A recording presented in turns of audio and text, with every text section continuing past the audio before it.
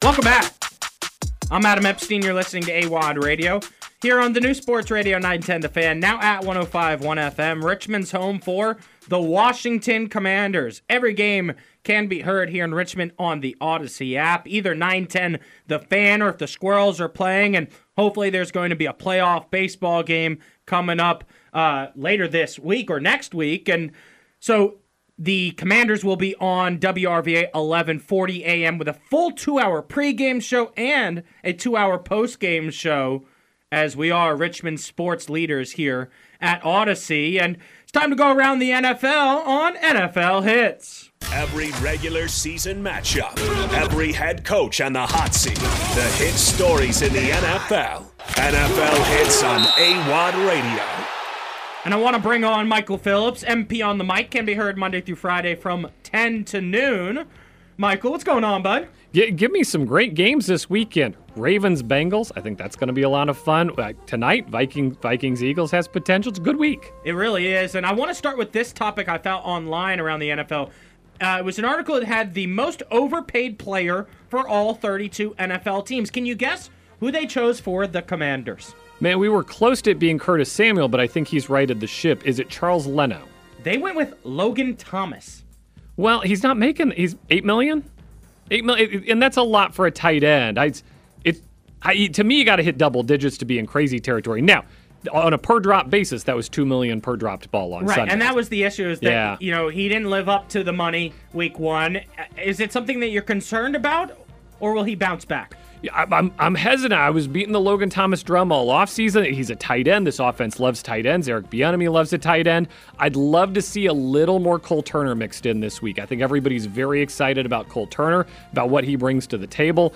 Give him some opportunities to win that spot away from Logan Thomas. Logan knows the score. It's a competitive league. If you can't get the job done, somebody else needs to get the job done. But I'm not tossing him aside just yet. I'm giving him a shot at redemption. And I think his line looks a lot better if the play in which he got a first down and then John Bates got called for, pass interference or holding? He did. If that play stands, it looks a lot better from Logan Thomas. I told you I watched the film last night.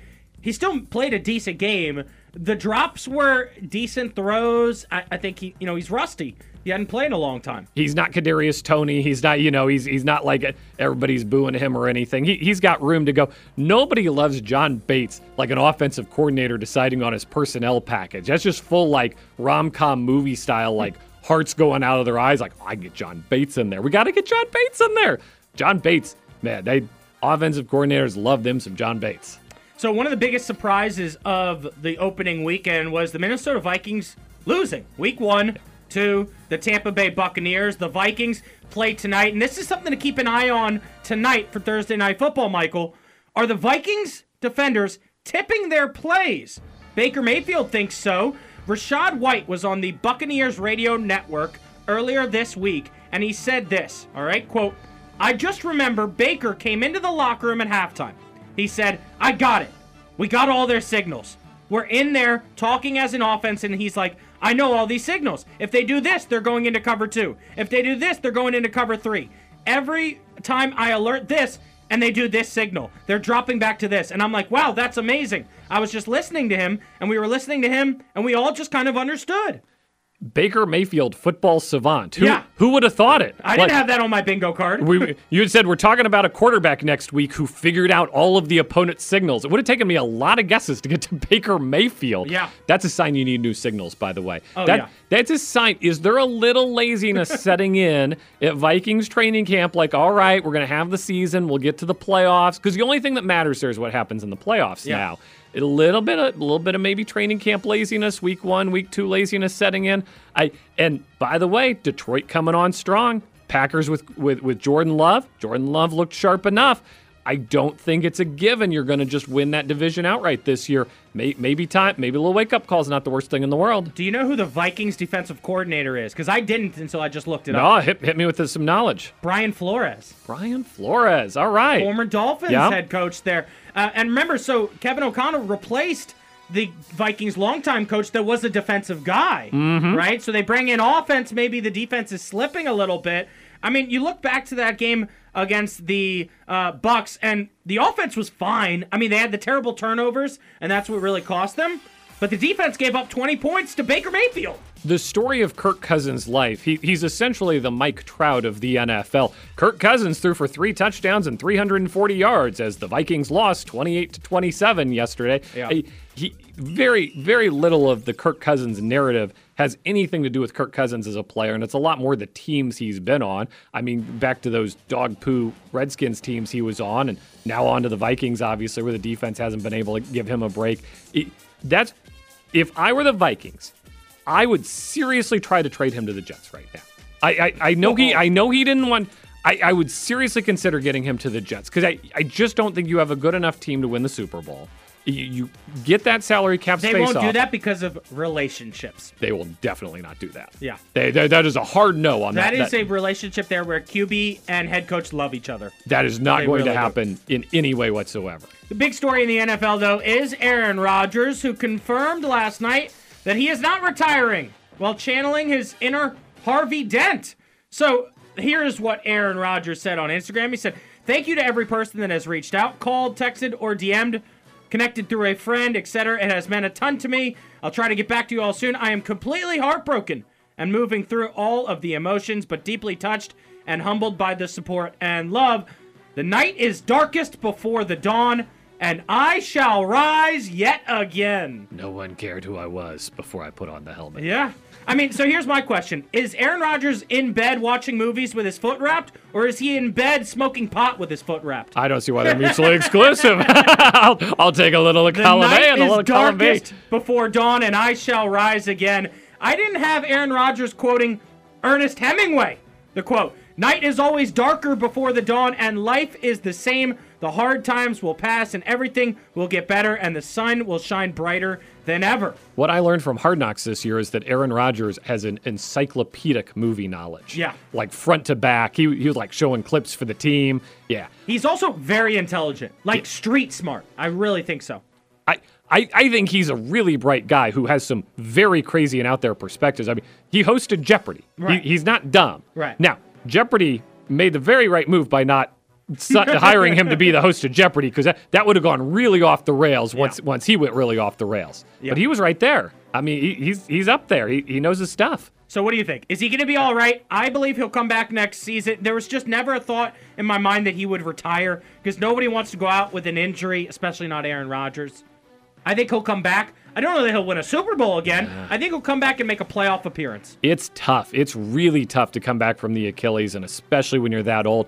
This guy right here may be one of the biggest Zach Wilson haters on the planet. I'll admit the bias here. One nice thing, he's not coming back to a quarterback competition. Like there's not going to be any like, well, we won last year with this guy. Like, do we bring Aaron Rodgers back? There's not going to be any of that. You're not going to have to worry about that. Yeah, no, you're right. I just think, look, Aaron Rodgers wants to go out on his own terms. It's as simple as that. It's such a tough way to go out, and he was feeling good. You could tell in all those interviews he kind of had a new life, had a new bounce to his step, and this is just going to give him more haters and more people who say he can't do it, and that seems to be what fuels him. That was kind of the end of the Packers relationship, right? Like he felt like, he needed that fuel of like, the Packers don't think I can do this anymore. They drafted Jordan Love. He needs that. He's got so much of that in the fire coming in next year. I agree with you.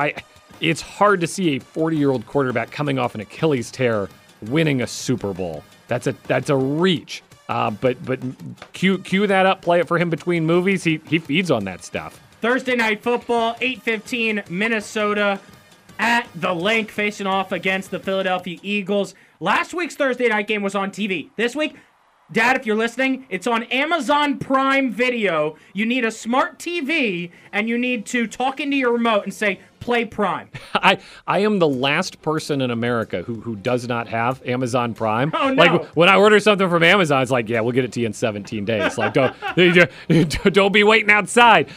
They put it on Twitch, though. Oh, they did? They do. They put it for free on Twitch, but you got to get all the little Twitch graphics and things and everything. I think I tipped Kirk Herbstreit at some point last year. They put it on there, though. So I'm in. I'm ready. Uh-oh, not another tipping story. No, we can't. Not in Richmond right now. No. Tipping is hot in Richmond right now. It might be the hottest term around. Tipping it in, tipping it out. I'm Adam Epstein. You're listening to AWadd Radio here on the new Sports Radio 910 The Fan, now at 105.1 FM. Don't go anywhere. We'll be right back. Welcome back. I'm Adam Epstein. You're listening to AWadd Radio. Here on the new Sports Radio 910 The Fan, now at 105.1 FM. Just out from John Keim, Eric Bieniemy at the podium. He said, quote, "We need Sam to be at his best. He was at his best and made plays for us. Guys will struggle and have bad moments, but that's why we practice the way we practiced. Everything won't be perfect, but the only thing you have to do is be the best team over 60 minutes. So I did my film review last night, watching the all-22 different angles of the Commanders against the Arizona Cardinals. It's time for AWadd's film review here on the Richmond Commander.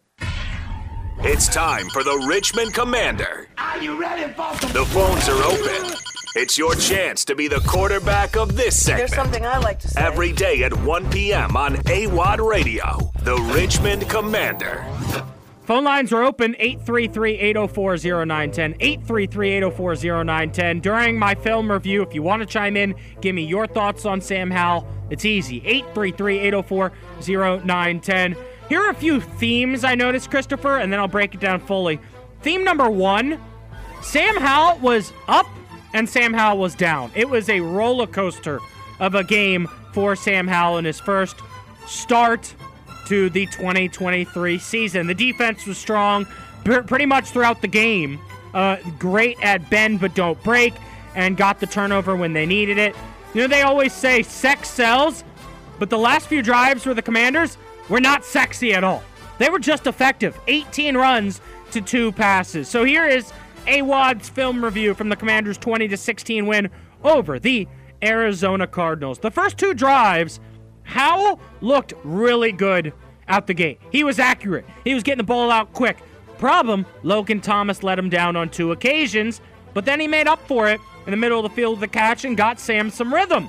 McLaurin burned his man on a pass interference, and that was huge for Sam's confidence there on one of those opening drives. The offense, I felt like, looked good. When you talk about the difference that Eric Bieniemy makes, it's guys going in motion. I loved the run to Curtis Samuel. Here's why I loved that run after watching the film.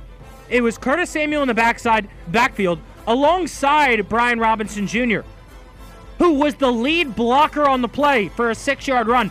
I don't see how that's not 6 yards every time, because Brian Robinson Jr. loves to hit people. Howell, with a nice play, keeping it alive right after that, was able to find Robinson for the touchdown. That capped off a great drive by Howell. Honestly, that was his best drive of the game. It was the same drive in which he got hit in the head. Wow, that shows what type of a gamer he is. Defense lost his focus after the touchdown drive, lost gap control. On the film, you could see Arizona had 4 explosive plays. It was very reminiscent of the 2022 season against the Detroit Lions Week 2, where you had so many big plays on one drive. Luckily, Zach Ertz dropped the touchdown pass, but it really could have been 7-7. Honestly, defense got burnt all drive for the Arizona Cardinals there. You spread us out, and you can beat Washington. You crowd the box, and Deron Payne, Jonathan Allen, Montez Sweat will eat you up all night, and you won't get any yards. That's the biggest thing I noticed there from that drive. Commanders get the ball back. It's 7-3, and they tried to take a deep shot on first down. Howell had to get out and escape, and ended up getting just 1 yard on the play. Flags would then back the drive up, and that was kind of a theme that I noticed as well.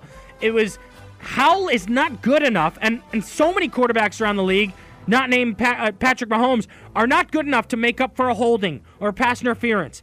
After that, Howell forced a pass. It was his first interceptable ball of the day. I noticed 4 interceptable passes on the day for Howell. Look, this was a stat that we tracked last year with Taylor Heineke. It's only fair that we track it with Sam Howell as well. That was his first interceptable pass of the day. I did not like his decision to force it to Logan Thomas. He was throwing to Logan often in the first half.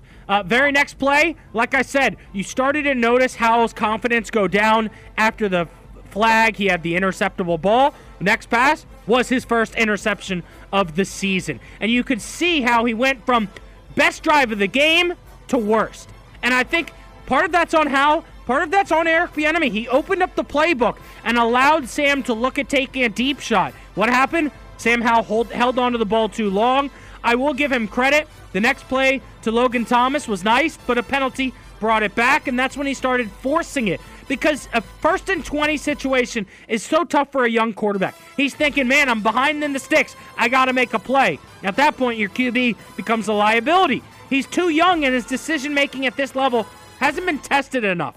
He's going to falter in decisions and situations where he's facing 3rd and long, 1st and long, 2nd and long. How do we fix this? The team, the individuals, all of them on the field, the coaches, all need to work together to keep Howell from these situations. Don't get pass interference. Don't get called for holding. Don't have a false start. All right, don't let your man get beat and then Sam Howell gets sacked. All of those things put the offense behind the sticks, and that is what I noticed is when Sam Howell is at his worst, behind the sticks. Arizona gets a field goal at 7-6. Washington gets the ball back, and I'm thinking, how do we calm Sam Howell down, right? How do we calm him down? Eric Bieniemy had the answer. Hand it off. Nice run by Robinson. Another run by Robinson. Robinson's picking up first downs by himself. After a few runs, Bieniemy set up Howell in the single back. All right, and if you're listening right now, this was the play call of the game by Eric Bieniemy.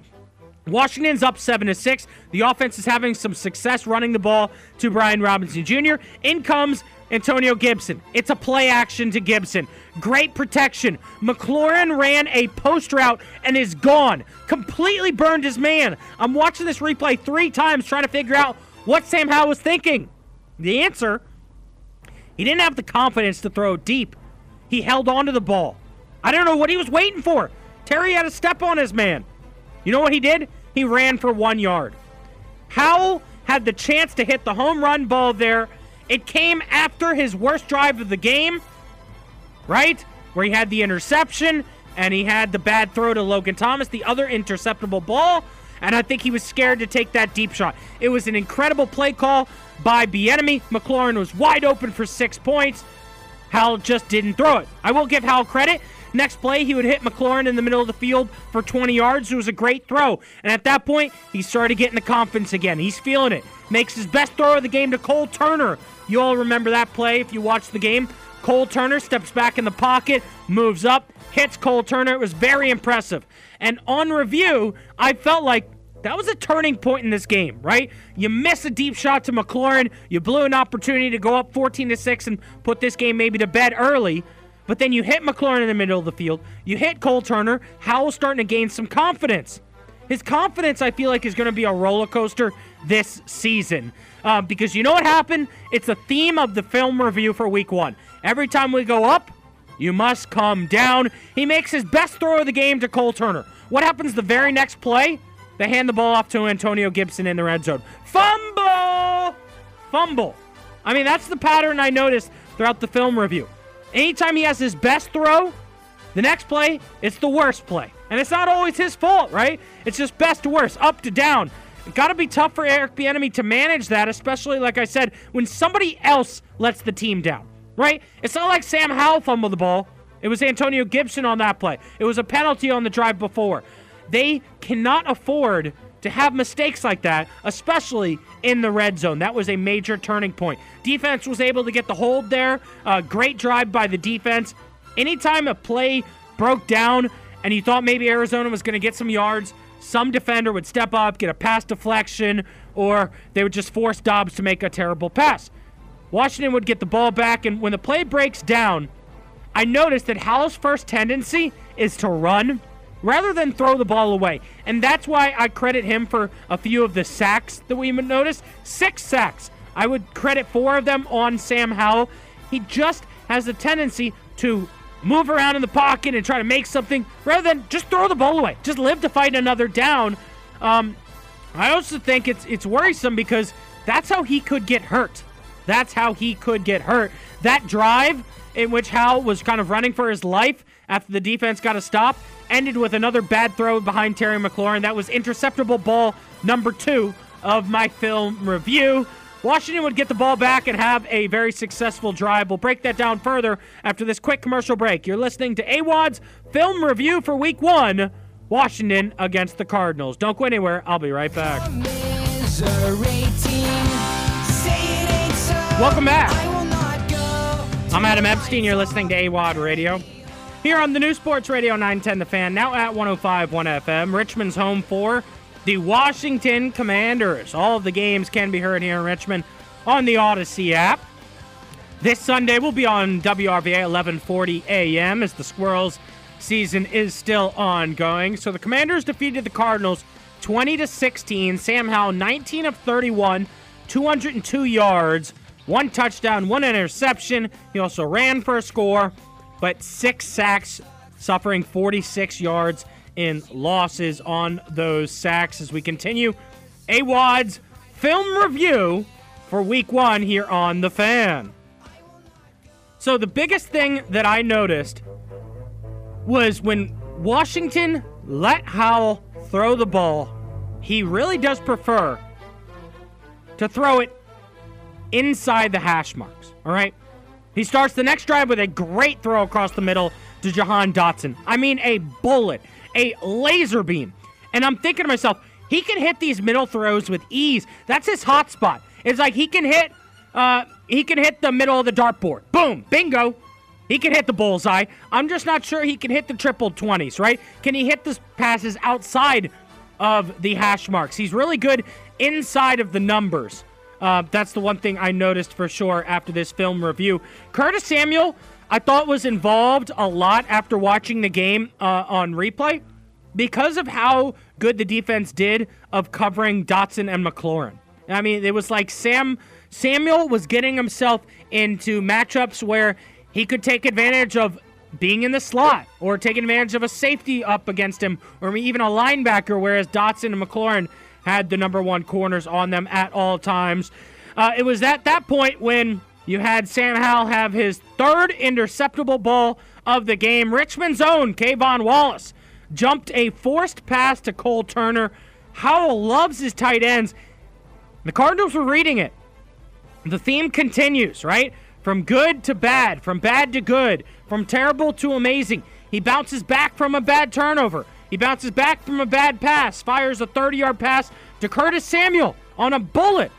I mean, just hits him in stride. It was one of the most incredible passes I've seen a Washington quarterback make in the last 10 years. The offensive line would then have a bad couple of series, and at that point in the film review, I noticed the weather was definitely a factor. When you're watching the game live from your TV, you didn't really notice that it turned into a monsoon. You could see that on the replay. Howell would also hold on to the ball too long. He was waiting for people to break open downfield, these longer developing plays, when he had guys open for 3 or 4 yards. Robinson would then drop a screen pass, and that could have been a game-changing play. I mean, the momentum would have shifted completely because Robinson dropped the screen pass and it almost landed into the Cardinals' hands for them to walk into the end zone for another touchdown. The defense at that point, though, for Washington would change the momentum for us, right? It was so crazy watching the replay. You nearly have a back-breaking turnover, right, with Howell's pass to Robinson being high, and it goes in and out of his hands amidst the wet conditions of the field. Arizona almost gets a great interception. What happens? Washington punts, and the defense for Washington changed the momentum. You had the 3 straight plays that everyone's been talking about, which was the Deron Payne tackle for loss, the Jonathan Allen tackle for loss, and then the Montez Sweat sack fumble. And just like that, Washington would get the ball back with Howell given a short field. This was when Washington would go away from the sex appeal of throwing the ball downfield and keep it short and simple. 18 runs to 2 passes from there on out as Washington would go on to win the game. Robinson became such a good power back, and it feels to me like anytime there's a hole, it's a 6-yard carry. Now, red zone issues were huge last year. Washington gets the ball back in short field. Couple runs to Robinson. Boom, they're right into the red zone. This was a major red zone trip. Howell had Logan Thomas going to his right, but he decided to run to his left. He went left all game. That was something I noticed, and I think fans of the team should take a look at this weekend against the Broncos. When Howell is rolling to his left, it was successful. When he was going to his right, it was not. He ends up rolling to his left, not finding anyone open, scrambles into the end zone for the game-winning touchdown. Washington would get the ball right back. And you're thinking, run, right? No. One more pass.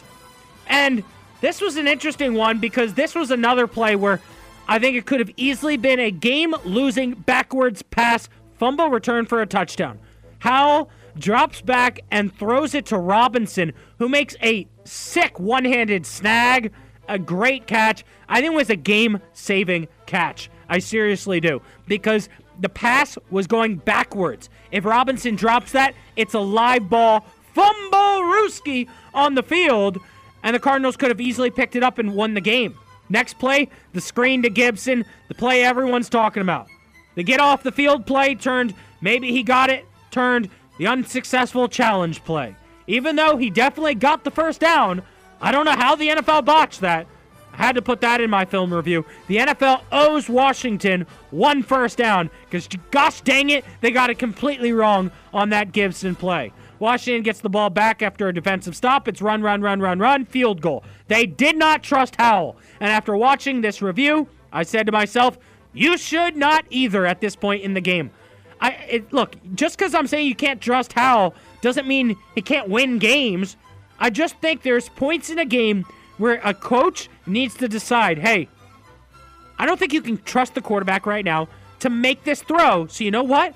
We're just going to run the ball. We're playing with a lead, and we have a great defense. It's not the first time that this has happened in the history of the NFL. When you have a great defense and you're playing with a lead, you just don't force it. You don't want to have the back-breaking mistake. And I think Bieniemy saw what I saw in the review. That backwards pass to Robinson could have been a nightmare. The Commanders would go on to run, and then the defense would get the final stop of the game to get off the field, stopping Josh Dobbs on 4th and 10 with the rookie Emmanuel Forbes making an incredible pass breakup. And so that was AWadd's film review for Week 1 of the Washington Commanders. Now let's get to our expectations for Sam Howell against the Denver Broncos. I'm expecting him to increase his yards per game from 202 in Week 1 to get around the 240, maybe even 250 mark this week. I think he would have gotten there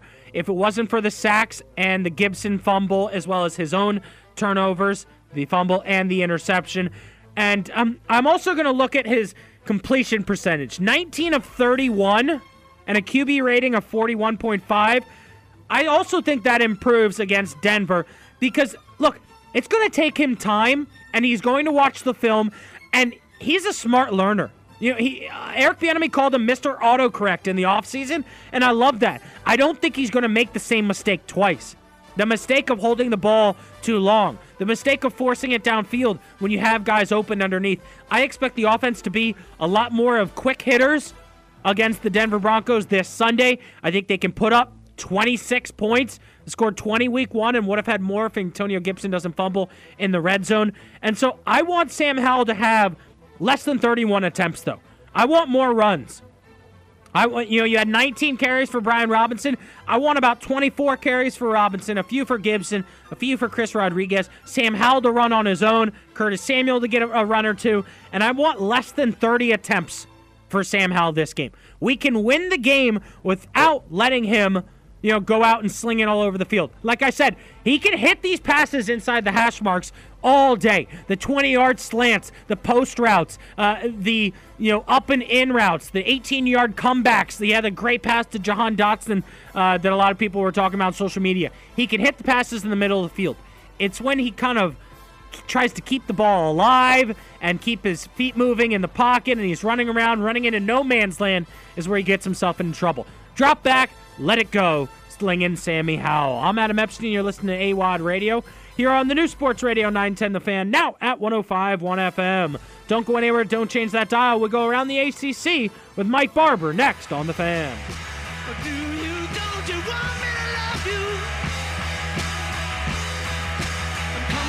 Welcome back.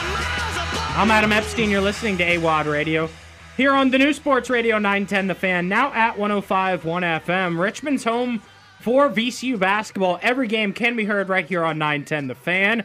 Love working alongside Robbie Robinson and Rodney Ashby. I do pregame and halftime, and during the basketball season, you hear this voice all the time. It's Ed Nixon. What's going on, Ed? Hello. Thank you for having me. Yeah, man, I had to get you into the building because you're my kind of like go-between between like the journalist aspect of things and a guy that was a former player. And this story that came out yesterday involves a current player on the VCU basketball team, as VCU's Joe Bamisile released a statement after his attempt for a waiver to play this season for the Rams was denied by the NCAA. Here are the words of Joe Bamisile. He said, quote, "I am very sad to announce that the NCAA denied my waiver to play basketball this year at VCU. From an outsider perspective, I am another collegiate student athlete moving from school to school.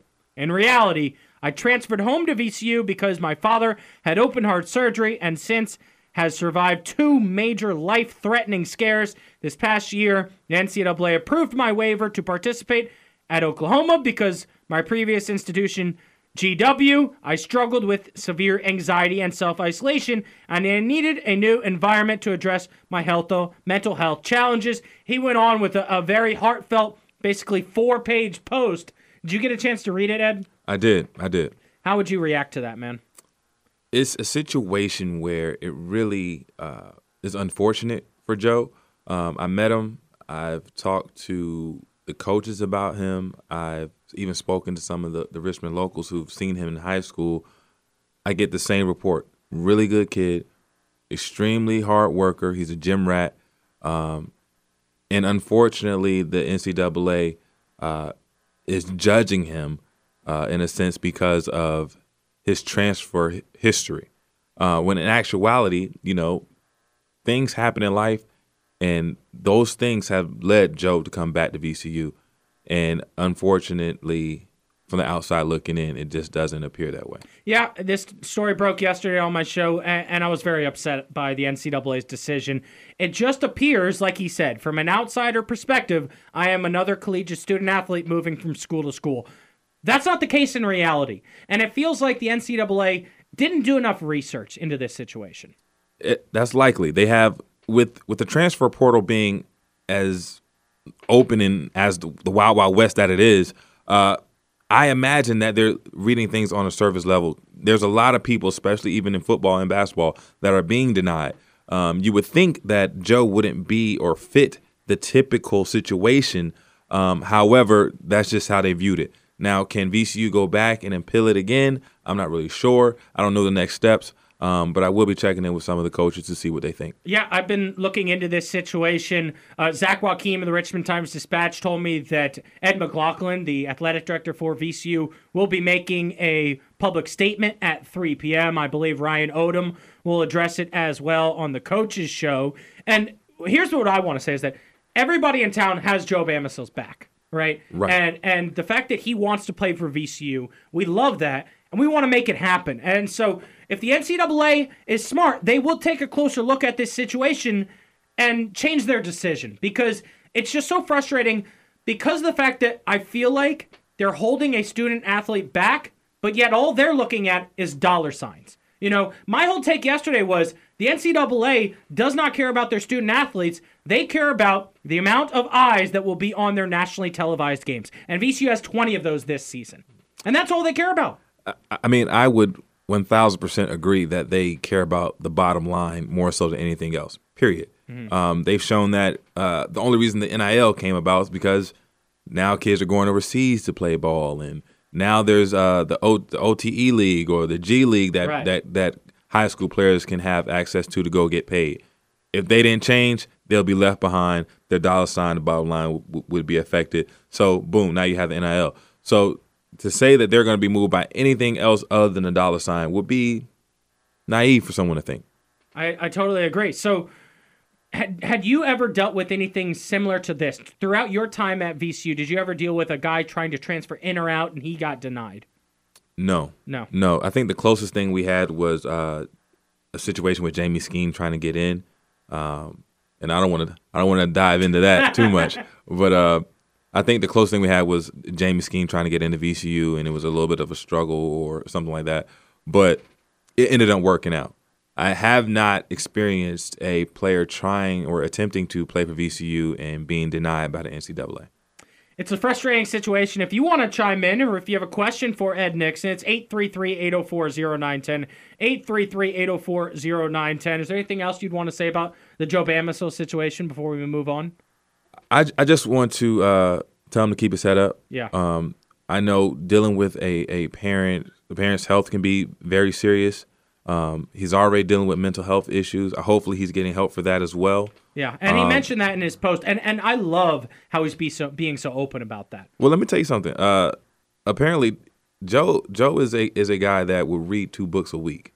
Wow. He is very astute, and he's a very different kid. He's very mature for his age. So with all this going on and swirling, I just wish him the best. Thoughts and prayers to him. I totally agree. So you've been able to stop by the BDC and see the new look Rams practicing, and this is another reason why this situation with Joe is being heightened in my mind, because the Rams are trying to replace their entire starting 5. Right. For a team that won the A10 championship and would have been a top 10 ranked team. Mike Rhodes moves on, the starting 5 moves on, some of them with him. So you've been able to see some of the new look guys at the BDC. What'd you think? Absolutely. We have a very unique situation here at VCU this year with, I want to say, 8 new players, 2 being, Shugla and Barstow from Utah State. Both of them are very experienced with Coach O. They know the system. So they've been very helpful with bringing guys along and helping them learn the system and what Coach O is expecting. And another thing that kind of ties in with Joe's situation. If Joe can't go, say we appeal, they say no still.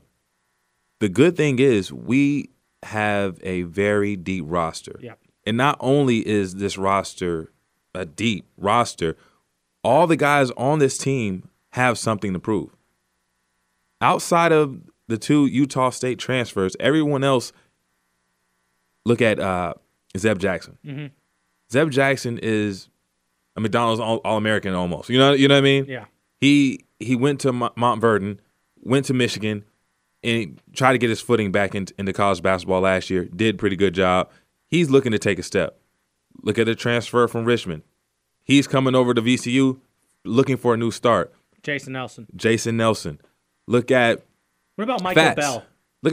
Let me say this about Fats. Yeah, Fats is a homegrown talent. Prestige. He has prestige player. Didn't really get to touch the court last year. Had a couple injuries.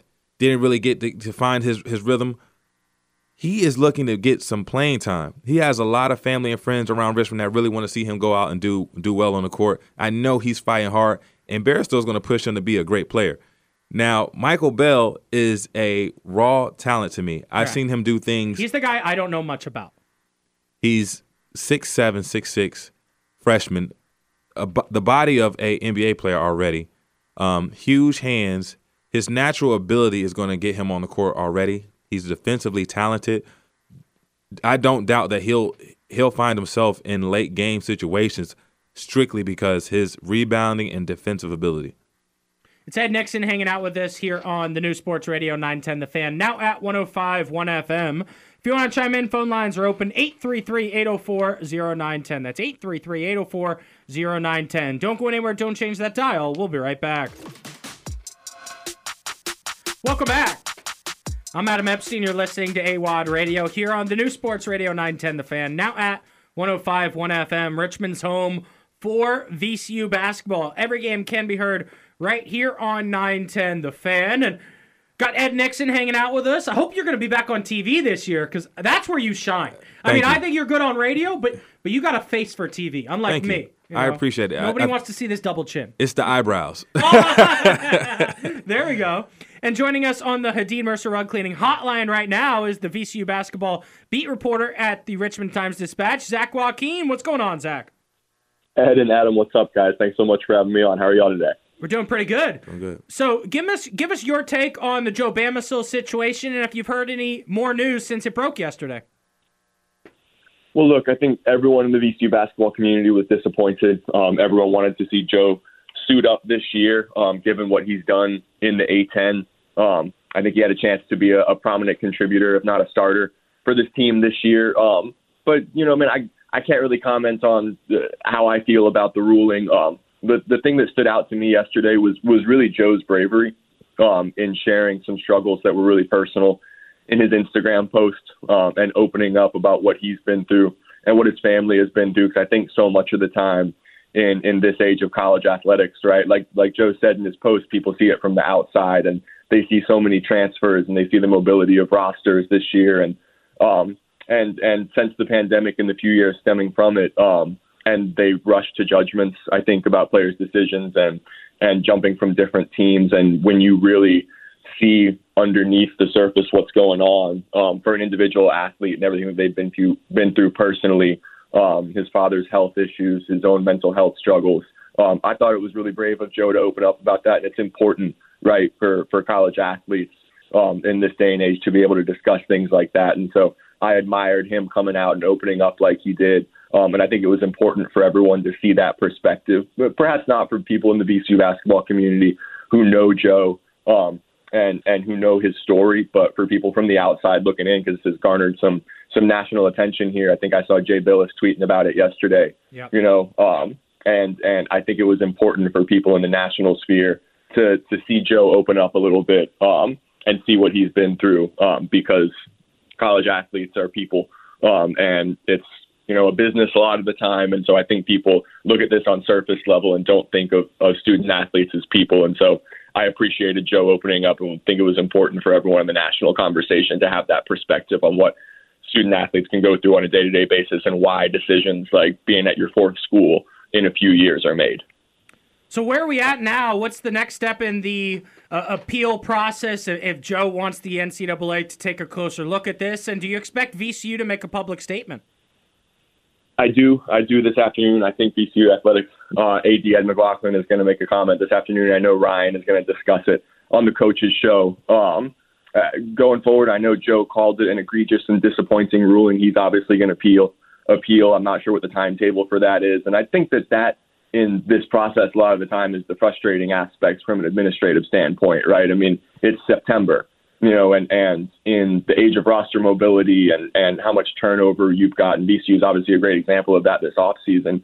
I mean, people around the team need to know what their roster is going to look like going into the year. And so for a decision like this to come down midway through September, when you learn that you're not going to have a guy that you'd hope could be a really prominent contributor, that's difficult to adjust to, right? And so I think that they would hope for some sort of immediate decision from the NCAA, but to my understanding, that's part of the frustration with this process is there's not a whole lot of communication and a whole lot of clarity in terms of a timetable a lot of the time. And my impression is that was the case here. Okay, so I need to know, do you know the criteria that they judge off whether they will approve a transfer or disapprove of one? That's the big question.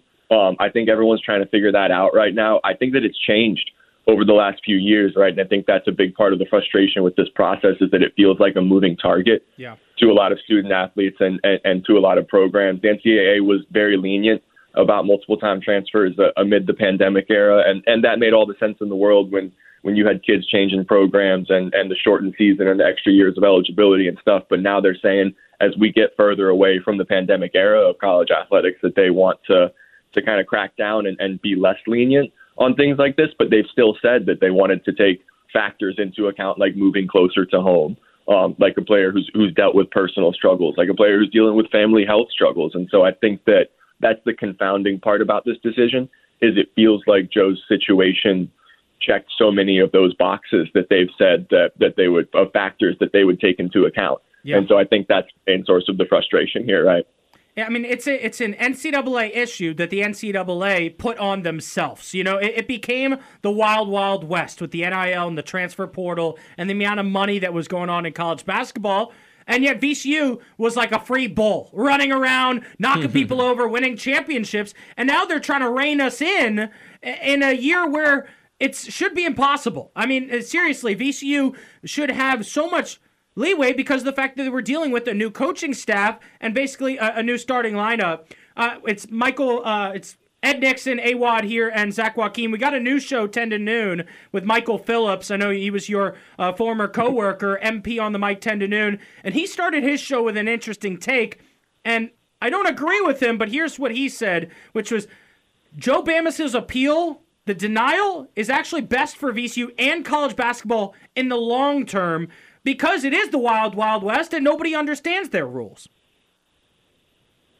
I think some more clarity would certainly be appreciated. I admire Michael a great deal. I guess I'd push back on that a little bit in terms of it being an immediate good thing for VCU, because, look, you already had some roster adjustments that Ryan's had to make, right, with losing Jacob Patrick, who's the young recruit from Germany who spent a little bit of time over at VCU and then ended up going back to his home country. And so you're short a couple of roster spots perhaps for this season now that you'd hoped would be filled with guys who could contribute right off the bat. And so I think Ryan's probably going to have to move some pieces around, and the rotation might be shorter this season than he'd anticipated and that he'd planned for, with some younger guys getting some more play. And so in the short term, I don't think it's the best thing, although obviously it doesn't hopefully long-term limit the time that Joe has with the program. He's still got a couple of years eligibility, including his COVID year. And so when he gets a chance to suit up next season, if the appeal is denied, then hopefully he can contribute in the same way everyone had hoped that he could.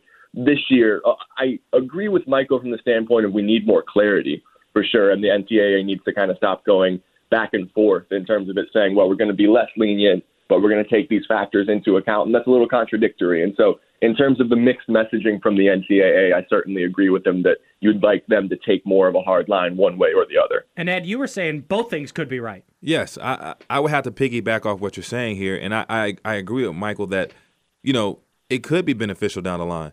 So moving forward, VCU won't be in a situation where they need to replace a whole team. Right. You know what I mean? However, in the short term, with Joe not being able to play and them just now getting around to saying that, hey, you're not going to be able to play, you kind of hurt VCU because they could have went out and got somebody else. Right. You know what I mean? We had 2 extra roster spots or scholarships that we could have offered. They were like, no, we're good. We have what we need.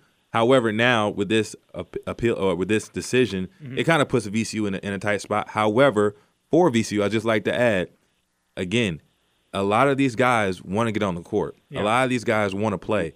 So it's beneficial to VCU in this sense that now the competitiveness of these practices and the competitiveness amongst the team is going to be heightened because they know there's going to be X amount of minutes available that people want to get to. Right, and that's why I do agree with him in the long term. Look, it sucks for this season, and that's why I don't completely agree with him. It's BS. It's another typical NCAA decision where they don't care about the players, just the dollar. But VCU is on a national level, and a rule change would prevent people from going to VCU, balling out, and then saying, I'm going to the SEC. I'm going to make millions of dollars. I'm going to the ACC. I'm going to the Big Ten. And so from that perspective, I do agree in the long term, it should be good for the Rams.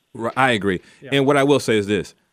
If you're balling out and you can make $800,000, be my guest. I am team make your money. Yeah. No matter what, I understand that, VCU is where we are. We're a high mid-major school. However, if somebody's offering you $200,000, $400,000 to play basketball in college, I remember having to struggle to get some pizza. Shout out to Extreme Pizza that no longer exists.